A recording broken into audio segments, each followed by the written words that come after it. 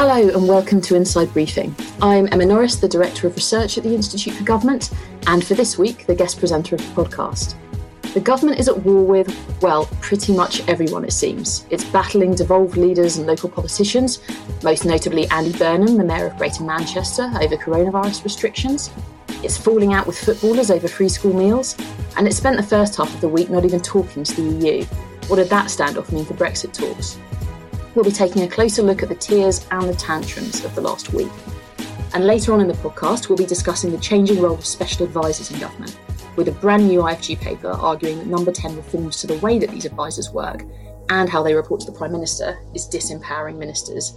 And yes, the name Dominic Cummings does feature in that paper a lot. To discuss all this, I'm joined from an array of remote studios by a top lineup of guests. The IFG's Senior Fellow Jill Rutter. Hi, Jill. Hiya, Emma. By Alex Thomas, the IFG's Programme Director for all our work on the civil service. Yes, he is very busy at the moment. Hello, Alex. Hi, Emma. Good to be here. And Kath Haddon, who leads our work on ministers and the Constitution, is with us too. Hi, Kath. Hi, Emma. OK, so let's start with the latest developments in Number 10's attempts to place parts of England into lockdown and its painful efforts to negotiate the terms of those restrictions with local politicians. Alex, Andy Burnham's been very much the pin-up of this standoff. Can you tell us what the row's about?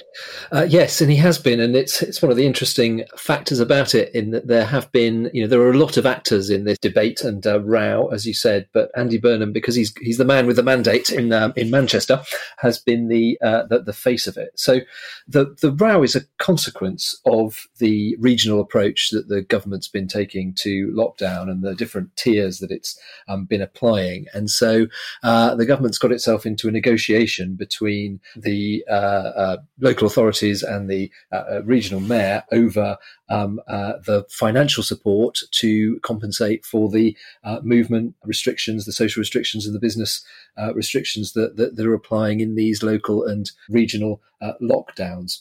From Andy Burnham's perspective, he'll have been fighting to get the best deal for his constituents and the people of Manchester and holding out enough for enough cash to create something of an equivalent to the furlough scheme and the other business support that was available in earlier lockdowns. From the government's perspective, they'll have been worried about setting a precedent for other councils, other regional lockdowns in other areas. They will have been nervous about the fact that Manchester and Burnham were explicitly saying they wanted to use this to top up the Treasury's furlough and other support schemes, which is contrary to government policy. And they'll be a bit frustrated with Andy Burnham as they would see it grandstanding. But all the while, the virus cases are going up, and the lockdown was delayed until being imposed this week. And as you say, Alex, I mean, ultimately it came down to a very small amount of money. There's about £5 million difference between what Manchester was asking and what government was offering. Where do you think the resistance is coming from in central government? Is it the Treasury? Is it Number 10? So I think it's those different factors that I was saying earlier. So the Treasury will have been holding out on this and will have been concerned about setting precedents for giving more money to other areas, and also they will have been frustrated that Burnham was pitching this as we need to top up the support that's available from the Treasury. The political frustrations with Burnham and not wanting to give him a win, as they would see it, I suspect would have been coming from Number 10. And on that being seen as a win, who has emerged as the winner here? Kath, who do you think's won out? I mean, like from a purely presentational point of view, as Alex has been saying, Burnham is the one that has come out. He's getting references to being the new King of the North and so forth. So he has certainly come out as a very strong political leader on this topic, even though he's representing Manchester. It's a point that's going to resonate more widely. In terms of the outcomes for it, I mean, Manchester has gone into tier 3 lockdown, well, not lockdown, but tier 3 category with all of the extra restrictions on that. Burnham hasn't yet got the extra money that he wanted, but the government have reverted back to the 60 million figure that they were originally throwing at him. So, I mean, in that sort of sense, and for the people of Manchester, there isn't necessarily a winner here. You've still got to deal with COVID. You've still got these huge pressures on various businesses. So it's all quite horrible. And in some respects, all of the politics of this hasn't been that edifying for how we can do what are going to be increasingly tricky regional lockdowns if we keep doing that, where you have these sorts of situations arriving, and it's not going anywhere anytime soon. So they need to do better at managing these conversations. I think the government have definitely come off worst in terms of their handling of all of it, particularly over the comms of all of this. Emma, I'm not sure if I could come in on that. I think Kathy's right. I think the Treasury and Number 10 are paying a price for not doing this very strategically. What you would have thought is once you embark on a regional process, you need to have set out some sort of principles by which you'll be offering support. People have been trying to work backwards to work out whether there's some sort of tariff. You get £8 a head for test and trace. You seem to get 28 or 29 quid a head for moving into tier 3 for your businesses. One of the things that I think is really, really interesting is that the government's been forced to rethink its winter economic plan. As we're recording this, we're about to hear from Rishi Sunak on what that looks like. And the really interesting thing there, and I think where Andy Burnham and the Northern leaders are going to go a bit up in arms, is it looks as though moving London and the West Midlands into tier 2 has led the government to think about the need for a new package for tier 2 businesses, those businesses who are finding it difficult to do business but aren't required to shut. Whereas Manchester would say, well, we've been in that sort of limbo land for months and you didn't do anything particularly for us. Some of the evidence, Chris Cook's done some number crunching for Tortoise, which says spending actually in Manchester wasn't that different from other places, not in that sort of lockdown position. But I think what the government really needs to watch out for is the idea that's already taking root, that it's one rule for the north and another more generous rule if it comes nearer home and the more high profile south. And that's obviously a bit toxic if you put together the sort of electoral coalition that the government constructed its majority with. And whilst we're on the new announcements, Jill, that Sunak's going to be making in about half an hour's time, we know that it's about offering a better package for businesses in tier 2. Do we think it goes far enough based on the briefings we've heard? Well, we don't really know quite what it's offering yet. I think clearly moving from one package if you're shut down to a package that also applies and doesn't expect much of an employer contribution if you are your business becomes unviable given the extent of lockdown, then I think that clearly would be welcomed by people who are in this sort of position that they've seen loads of their business fall away, but they're not being required to shut down. If you remember, Emma, that was the position we were in that sort of uncomfortable week in early March before the Chancellor came out with his initial furlough proposals, when Boris Johnson was telling people not to go to the pub or not to go to restaurants, but they weren't formally shut down. Jill, just a question on that. I mean, Sunak is getting a certain amount of flack for yet again coming out with another new package. I think this is like the 4th in 3 weeks or something. He had the winter economic package only last week. Is that really fair, though? Because, I mean, you know, in this kind of situation, a lot of stuff is moving rapidly. Should we want him to keep iterating and iterating, or is this a failure to sort of foresee some of these problems coming up? I think it's a bit of both, actually. I think iteration is good. I think if the circumstances change, then you should change your policy. I think, though, what you could say that the government has failed to really work out, and I think Stephen Bush wrote something very good about this in the New Statesman earlier in the week, is the government has two sort of policies that don't really seem to quite match. It has a regional lockdown policy, but it doesn't seem to have taken that need for lockdowns into its economic policy in quite the same way, because the Winter Economic Plan, which I think was introduced a bit longer ago than last week, but the Winter Economic Plan was rather predicated on an economy emerging from coronavirus as opposed to an economy being tipped back into what now looks like quite a serious second wave.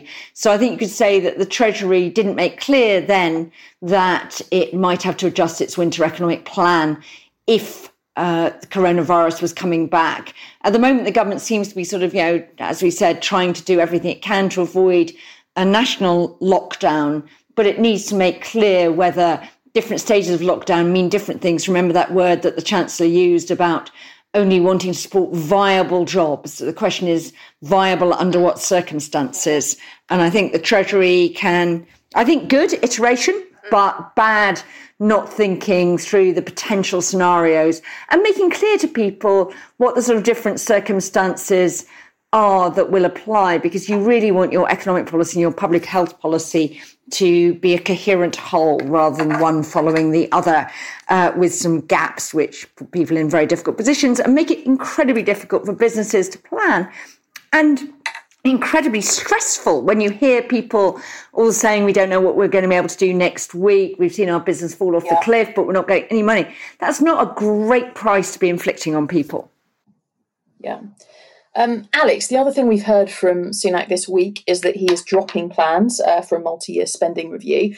This is something, in fact, that IFG's been calling for a while. What are the advantages of shifting to a one-year spending review, and what are the risks?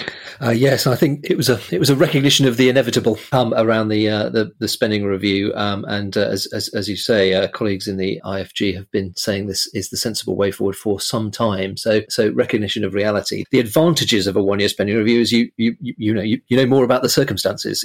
Everything is so uncertain, both how much money is going to come into the government's coffers, and how much they're going to have to spend on public services, from health through to education through to financial support, as we were saying. So the enormous uncertainty that we're still in at the moment makes a one-year spending review pretty well inevitable. The thing that is lost, of course, is that longer-term certainty. One of the most sensible things about British government for the last 15, 20 years or so is that there have been a series of 3-4 year spending reviews that allows certainty for departments to plan. It gives number 10 and the centre of government the opportunity to set out their big strategic priorities and to take things forward that way. So it is a loss in that respect, but I'm not sure there was much else the government could do. The thing to watch is the integrated review, as the jargon goes, the review of foreign and security and development policy that was going to sit alongside the spending review. We don't yet know whether that's going to be delayed or not, although there was an intriguing tweet from Tobias Ellwood yesterday that suggested that the Prime Minister had committed that it would still come out on time. It's really hard to set out a 20, 30-year strategic defence and foreign policy review when you don't know how much money you're going to be able to spend on defence. So that's one to watch over the next couple of weeks.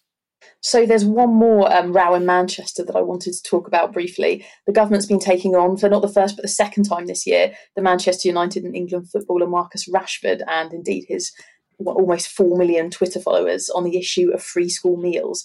Kath, how's the government allowed Rashford to run rings around it for a second time this year? It's fascinating, isn't it? Because there's a real sense of deja vu that, not that, we thought we could see this issue coming up again. It's the same situation as you had going into the summer of what happens during holiday periods for those kids who are on free school meals. Many people are arguing that it is the same situation, and therefore why not extend it through to next summer and cover not only half term but also the Christmas period. What's fascinating is, yet again, the government don't seem to have a reply on this, something to sort of counter it from the get-go. We saw a bit more this time round arguments from the government that they are doing a lot already on this front, sort of trolling out the various different funds that they have increased that should help those, low-income families and so forth. But none of it really addresses the core issue.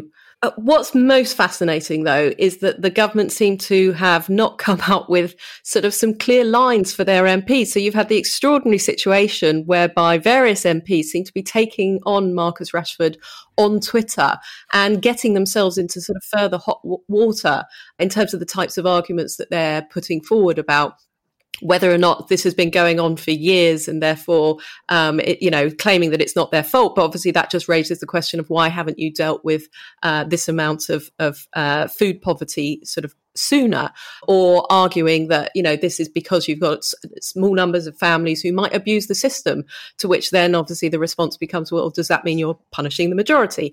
So forgetting anything else, forgetting the rights and wrongs of the various arguments that they're putting, just on a pure comms thing, again, it seems like a failure from that point of view of just having some lines for how to respond to what seemed to be yet another sort of inevitable thing coming down the track. I agree with Kath on the comms, and I agree on the sort of some of the slightly strange judgment about picking these rows. I would just note one thing, though, that on both our Manchester rows at the moment, the whips do seem to have woken up a bit.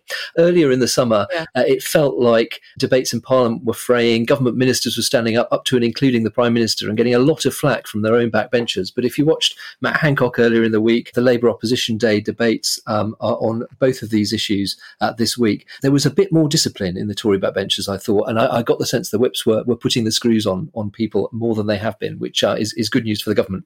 And what is interesting is that the big contrast, of course, to the summer is that, notwithstanding the fact that the governments of Scotland and Wales have decided to do the school meals thing, the government has so far held firm. Back in the summer, it U-turned pretty quickly when it seemed to realise who Marcus Rashford was, which took them a bit of time. They then gave him an MBE for his successful campaign, but now seem to have decided that they are going to hold firm. So what was quite interesting was back in the summer, we were almost counting government U-turns by the week, whether it's on migrant surcharge and things like that. Keir Starmer seemed to only have to ask and the government caved, whereas yesterday, despite there being the Labour motion, the government whipped against it and won. So I think it's quite interesting. There weren't very many Conservative rebels. I think there were 5 or 6 on that one, and a couple who rebelled on the Manchester formula.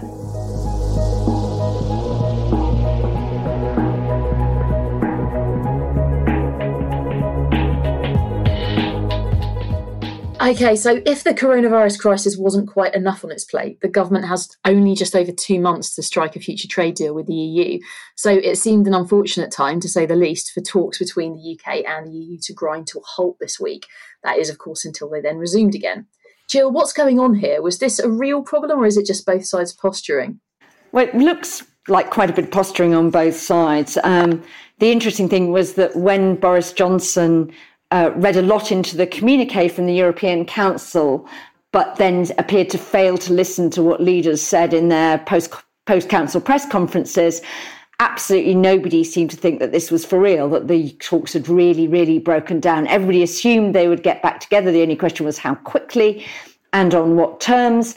Earlier this week, we had a series of phone calls between David Frost and Michel Barnier. It looked a bit like, we couldn't work out whether it was a rom-com or a farce of them sort of edging a bit closer together. The UK will now claim it has extracted meaningful concessions, with the EU being prepared to acknowledge that it has to compromise too, being prepared to intensify. Remember, that was the word that was deleted from the communiqué by the leaders. And that they will work off the basis of legal text, which was another UK demand. So whether this was actually just a choreographed show, who knows, but the talks are back on. What we don't yet know, of course, is whether there has been any substantive movement. So actually, are we nearer a landing zone? We had some hints from David Frost last week that the UK was moving on state aid. Lots of people still wondering how far President Macron is prepared to go on the vexed issue of fish, where the EU knows we hold the cards, is quite worried, but that may have to be in the final political deal. We've probably not made much substantive progress, but we do seem to have made a bit of procedural progress, and now the negotiators, having wasted a few working days, seem to be committed to work over the weekend. And given the sticking points that remain, Jill, what's your instinct? Do you think they're going to get there? Are the sticking points solvable? Or are things going to break down again? The big question is, how keen is the UK really on a deal? And I think ultimately as well, would France hold out against a deal that the rest of the member states wanted for the sake of their fishermen in the north? We don't know that. We don't know quite where Boris Johnson is.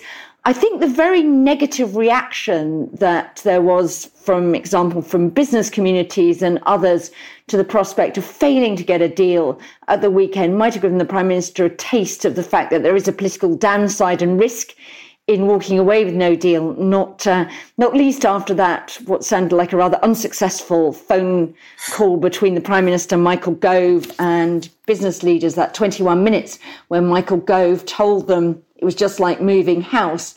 But I think many of the business leaders felt that actually leaving the EU with no deal was more like eviction or deportation, and didn't really see the sunlit uplands and the better views that Michael Gove was offering them after a bit of hassle. And Kath, Boris Johnson won the general election in no small part because he promised to get Brexit done.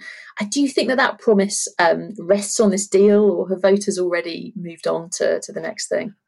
I mean, to some extent, voters always move on. The government has to start thinking about what will they be judged at the next election, not just sort of fulfilling, ticking the boxes of the manifesto. I mean, the two are related, obviously, because failing to deliver the promises that you made to the electorate is something that you might get, attacked on. But I think, to be honest, with something like this, it's also as much about the nature of what you deliver and how it's delivered. So, Johnson has got huge headaches to think about in terms of what happens next January, Brexit combined with ongoing COVID crisis, what that's going to mean, how the government achieves on all of this. And also the all important part of all of this is who gets the blame for any of it. I mean, Jill sort of touched on it a little bit, but part of these whole negotiations is, yes, about brinkmanship, about trying to push the other side, but it's also partly about trying to make sure that it's clear that it's the other side's fault if you don't get what you wanted to get.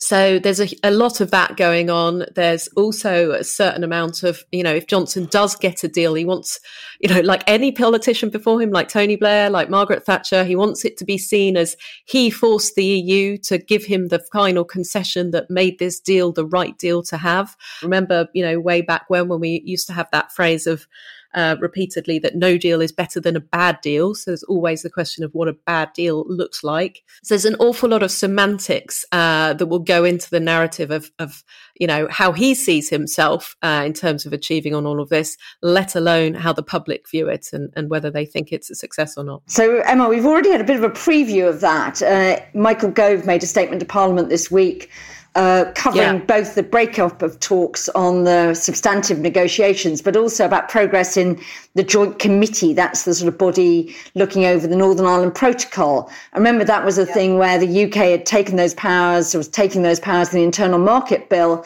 to tear up the Northern Ireland Protocol. The UK was saying that was showing the EU it needed to get serious in the Joint Committee. And basically, Michael Gove's statement was an absolute love bombing of the Joint Committee, saying how productive the meeting had been, real progress or whatever. So I think the EU may be letting the UK sort of, take some negotiating. We've been tough. The EU's come back to the table on our terms. The question is whether it changes any of the substance at the end of the day. And of course, the real problem for the Prime Minister, and I think the one that really the country is not prepared for, is that his deal, the deal he wants, is such a big rupture with the transition that we're in now, that there will be disruption even if he gets a deal. And I think one of the things that they may be thinking about in number 10 is whether the no deal disruption is much worse than the deal disruption. No deal you can very easily visit on the EU. Deal disruption, if the Prime Minister trumpets a greatly successful deal and negotiating triumph, it's quite difficult to then say, we always knew this disruption was a price we'd pay for this sort of deal. But don't worry, it'll be better down the line. So do you think there's an incentive there for no deal after all, Jill? Lots of people disagree with me on this, but I think that it's quite sort of finely balanced. The big economic hit comes from leaving the customs union and the single market. I think what the government is hoping, and it's probably right to hope this, is that if there is a deal, that Michael Gove has referred in the past to the EU being more pragmatic. We aren't talking new transition or new implementation period, but that the EU won't move to full controls, full enforcement straight away. I think it definitely will if there's no deal, but it might not in the event of a deal. So that would sort of, reduce the risks of disruption.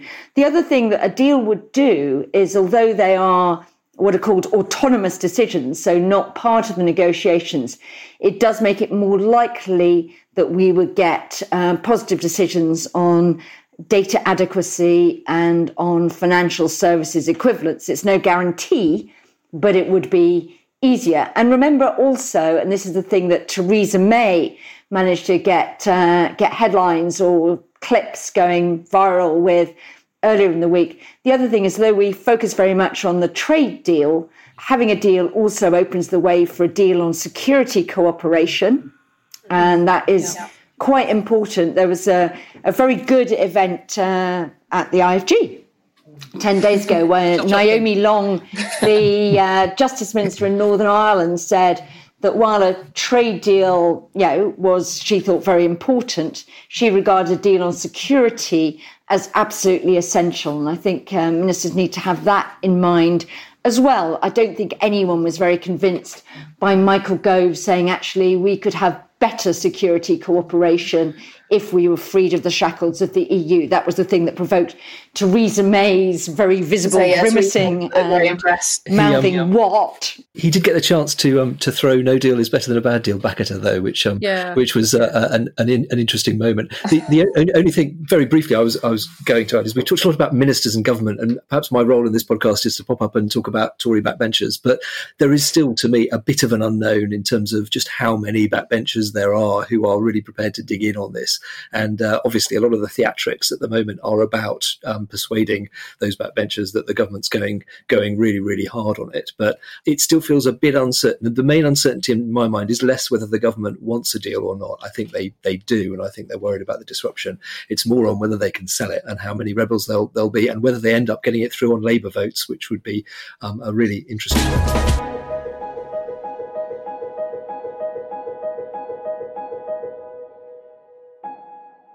We've been talking about some of the government's rows that are being played out in public, but let's take a closer look at a major area of tension behind the scenes. That's the role of ministerial special advisors, or SPADs as they're usually known. We've mentioned one of them, David Frost, already, and the name of another, Dominic Cummings, is familiar up and down the country. A new IFG paper, which is out this week, you can read it today, explores how the role of special advisors has been changing under this government and the effect that's having. Its author, IFG Associate Director Tim Durrant, joins us now. Hi, Tim. Hi, everyone. So, Tim, how has the role of SPADs been changing under this government? Well, so since Boris Johnson became PM last year, we've seen his team taking a lot more interest in who is appointed as a SPAD to other ministers and what SPADs do. So, you mentioned, obviously, Dominic Cummings and David Frost as two high-profile SPADs, who Cummings is seems to have a kind of fairly wide-ranging brief over kind of all of government policy. And Frost is obviously chief negotiator with the EU and due to be national security advisor soon. But as well as those two individuals, I think it's quite interesting looking at how the Number 10 team are kind of working with SPADs in other ministerial teams and other departments. So we know that, for example, Cummings is directing special advisors who work for other ministers much more than has been the case in the past with previous Number 10 teams. He gives them sort of specific tasks to complete. The Number 10 SPADs themselves, not just Cummings, are sort of giving instructions to other ministers. The most sort of notable example of that is the report that Brandon Lewis's line on the UK being prepared to break international law for its internal market bill came from a junior SPAD in Number 10. And then I think sort of more kind of down the grades of SPADs, it's worth thinking as well about, there's a growth of advisors who are working both for their minister and for Number 10, which is a change from the past as well. So the most sort of famous example of this is the joint team of advisors who work for both the Chancellor, Rishi Sunak, and the PM. And that's, of course, the arrangement that led Sajid Javid to resign from the government earlier this year. But there are also other advisors in other departments working for both their minister and Number 10. So, Tim, the situation you described sounds like a more and more powerful Prime Minister in Number 10. What are they trying to achieve? Is this about empire building, or are there positive reasons to make these changes? Well, I think, it's definitely specific to Johnson's way of running government, but also it's worth bearing in mind that lots of Prime Ministers have complained about Number 10 being underpowered compared to the rest of government. The PM doesn't have lots of civil servants to carry out what he or she decides. When they, have specific priorities, they generally rely on other ministers to and their departments to actually sort of make those happen. So SPADs have always been an important part of how a Prime Minister and Number 10, get those priorities carried out across government. There are sort of key communication track between a PM and his ministerial team. So I think it's partly that. But as you say, Emma, this is clearly something to do with the way Johnson likes to run his government. I mean, how many times during the pandemic have we seen reports saying the Prime Minister is taking charge of, testing or the school's response or whatever it might be? He clearly likes to sort of bring things in close, and whether that's him or his team, there is definitely a sense that Number 10 sort of, wants to have that control over decisions and over what is happening in government. And what effect does that have on ministers if the Prime Minister is getting more involved in those decisions and owning things himself? Well, I think there are two sides to this. One is that a lot of the people we spoke to about this in government said, actually, it's making government business easier. It's getting things done because there's clear lines of communication. People know what the Prime Minister's priorities are. If there's a view in a department that is different to the view in Number 10, that can be explained easily and a solution can be arrived at quickly. And I think it's worth pointing out, compared to Theresa May's time in government, when, because of the minority parliamentary situation and because of the sort of disagreement over the direction of Brexit, there was a lot more kind of ongoing kind of running battles between cabinet members. Whereas now, there's a lot more sort of clarity and sort of single purpose of what this government is doing. So there are definitely upsides to this.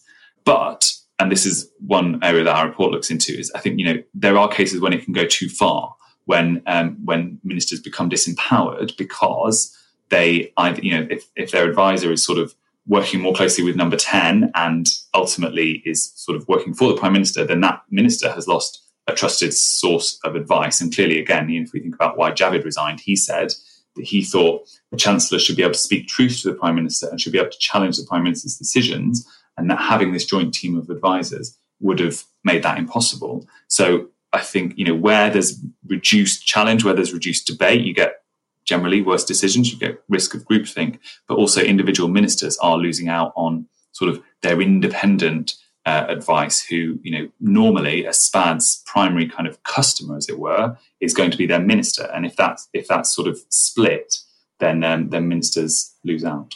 Emma, I was just going to add that I think it's quite interesting to put this alongside some of the moves by Number 10 to centralise communications much more. Communications are centralised in the Cabinet Office with 4 DGs there, reporting into Simon Case, and the appointment of the new press spokesman at Number 10, which quite a lot of people see as diminishing ministers' roles as the key spokesman on their areas of policy, as well as diminishing the role of Parliament. So I think you can put various things together which say, actually, this is a very centralised and controlling Number 10, which doesn't really see departments as separate operating entities. It more sees them as, if you like, subunits of the government as a whole, who are there to be told what to do and go off and do it. And Alex, you've seen this from both sides. You've worked in Number 10, you've worked in senior roles in departments. What's your take on the current situation? Do the reforms make sense? Is government being too centralising? I do think the government, I think it's being sort of centralising in the wrong way. So I do think there is a case for a stronger centre and more authority from the Prime Minister and his top team. But I also think you need to let departments get on and do things. By all means, hold them to account and have methods for reporting back in and set their priorities. But there's a self-interest in not allowing too much of the government's business to stick to Number 10, because Number 10 is and the Cabinet Office are the organisations that need to swoop in and sort things out and be credited with resolving problems rather than having everything stick to them. In terms of special advisors, I think it's a loss for ministers in departments if they don't have a trusted advisor that they can talk to themselves. There aren't many people in departments that ministers can really talk frankly and openly with and know that they're completely on their side. And I think now special advisors have such a strong line into Number 10 that will be a loss, and that will lead for less effective departmental work. Because overall, I'm absolutely a fan of special advisors. I think they've become a really important and fundamental part of government. Almost every civil servant I know welcomes them, finds them a helpful translation of a minister's mind, and whether it's in Number 10, the Cabinet Office, or any other department, they're pretty central to oiling the wheels of government. So I think some of these reforms are going to come back to bite this government. And Tim, are there any other reforms you'd add into the mix? How do you think the role of SPAD should be reformed? Well, in many cases, I think, one thing that's important to not change, is that there is a close relationship between a minister and their SPAD. So like Alex said, ministers rely on having this person they can trust, they know well, they kind of click with, because it's it's a very lonely job being a minister. It's a pretty lonely job being a SPAD. And so there needs to be that close relationship between the two of them. So I think my sort of first, recommendation is, don't reform so much that you lose that close working relationship. Having said that, some of the changes the government are making are pretty sensible. They're creating new routes to recruit advisors, so they're bringing in people from different backgrounds, outside the sort of traditional kind of party hack kind of route, and those things are all to the good. I think the other thing that can be done, sort of more behind the scenes, is actually recognise that these people are professionals and should have the sort of same sort of expectations of any other kind of professional. So proper induction training, explaining how government works and how you can get things done as a SPAD, rather than just throwing them in at the deep end and expecting them to kind of sink or swim, and providing proper management. None of the SPADs we spoke to ever had anything really positive to say about any kind of management they'd experienced, whether from their minister or from other more senior advisors. So giving them the support to actually do their jobs well. Because as Alex says, everyone in government, 99% of people in government, ministers and civil servants, value what SPADs do and want them to be able to do it well. So helping them to do that, rather than, making huge, big changes to the way the role works. And one of the other standout things about this government is not just centralising when it comes to SPADs, but just how well known a few kind of key advisors are, whether it's David Frost or, Dominic Cummings and his eye test. Jill, is it normal for special advisors to be so prominent, or is there something different about the Dominic Cummings and David Frosts of this government? We've had some prominent advisors before. I mean, if you think back to Tony Blair era, Jonathan Powell became quite well known for his role, not least in the Good Friday Agreement. Alistair Campbell was a very big beast, rampaging around as Director of Communications in Blair's Number 10.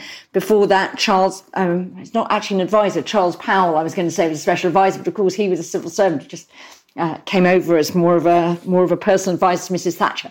But so we have had some big beasts before, but I think we haven't had the equivalent of a special advisor doing a role like David Frost's role, first as the chief negotiator, taking over the role that under Theresa May was performed by Ollie Robbins and a cabinet minister, and sort of Frost is a slightly strange amalgam of the two. Or indeed, we've seen more recently, everybody saying that the negotiations we were talking about earlier with the cities and the metro mayors was being done by Robert Jenrick and Eddie Lister, who's one of the Prime Minister's advisors, to add another there. I think one of the interesting questions there is ministers clearly the Prime Minister clearly likes having people he trusts parachuted in to do quite important quasi-civil service roles. And I think Tim touches this on in his report. I think the question then is what sort of expectations should be laid about how those people are held accountable. We've seen David Frost giving evidence to select committees in his role as chief negotiator, sitting alongside Michael Gove, who makes it clear that Michael Gove cannot answer on the negotiations, will answer on the Brexit preparations, which is his brief, so a division of labour there. I think it'd be interesting if he does the same thing in his role as national security advisor. I think it's very interesting, how do we do that? Prime Minister clearly likes bringing in trusted people. We've also had the appointment of, I think, Alex Thomas has written about this before, people like Dido Harding and others brought in to run elements of the government's coronavirus response. Despite the fact these people are sitting in the House of Lords, they don't go and answer questions on the floor. They're not ministers. And it's a sort of slightly odd system. It's not just the sort of exceptional prominence of special advisors in this government, which, as Jill was saying, is not totally exceptional, although it's quite extreme. It's the reduced prominence, certainly the reduced authority and power of ministers. I think the real sort of constitutional thing to watch is the constrained role of ministers, whether they're being man-marked by special advisors in Number 10, or whether their roles are being taken up by these kind of quasi-civil servant, quasi-ministerial public appointments and czars, as Jill was just saying. But Alex, I mean, that goes to the heart of it. Tim's report says that these do disempower ministers. The question is whether, from the government's point of view, that was the entire idea.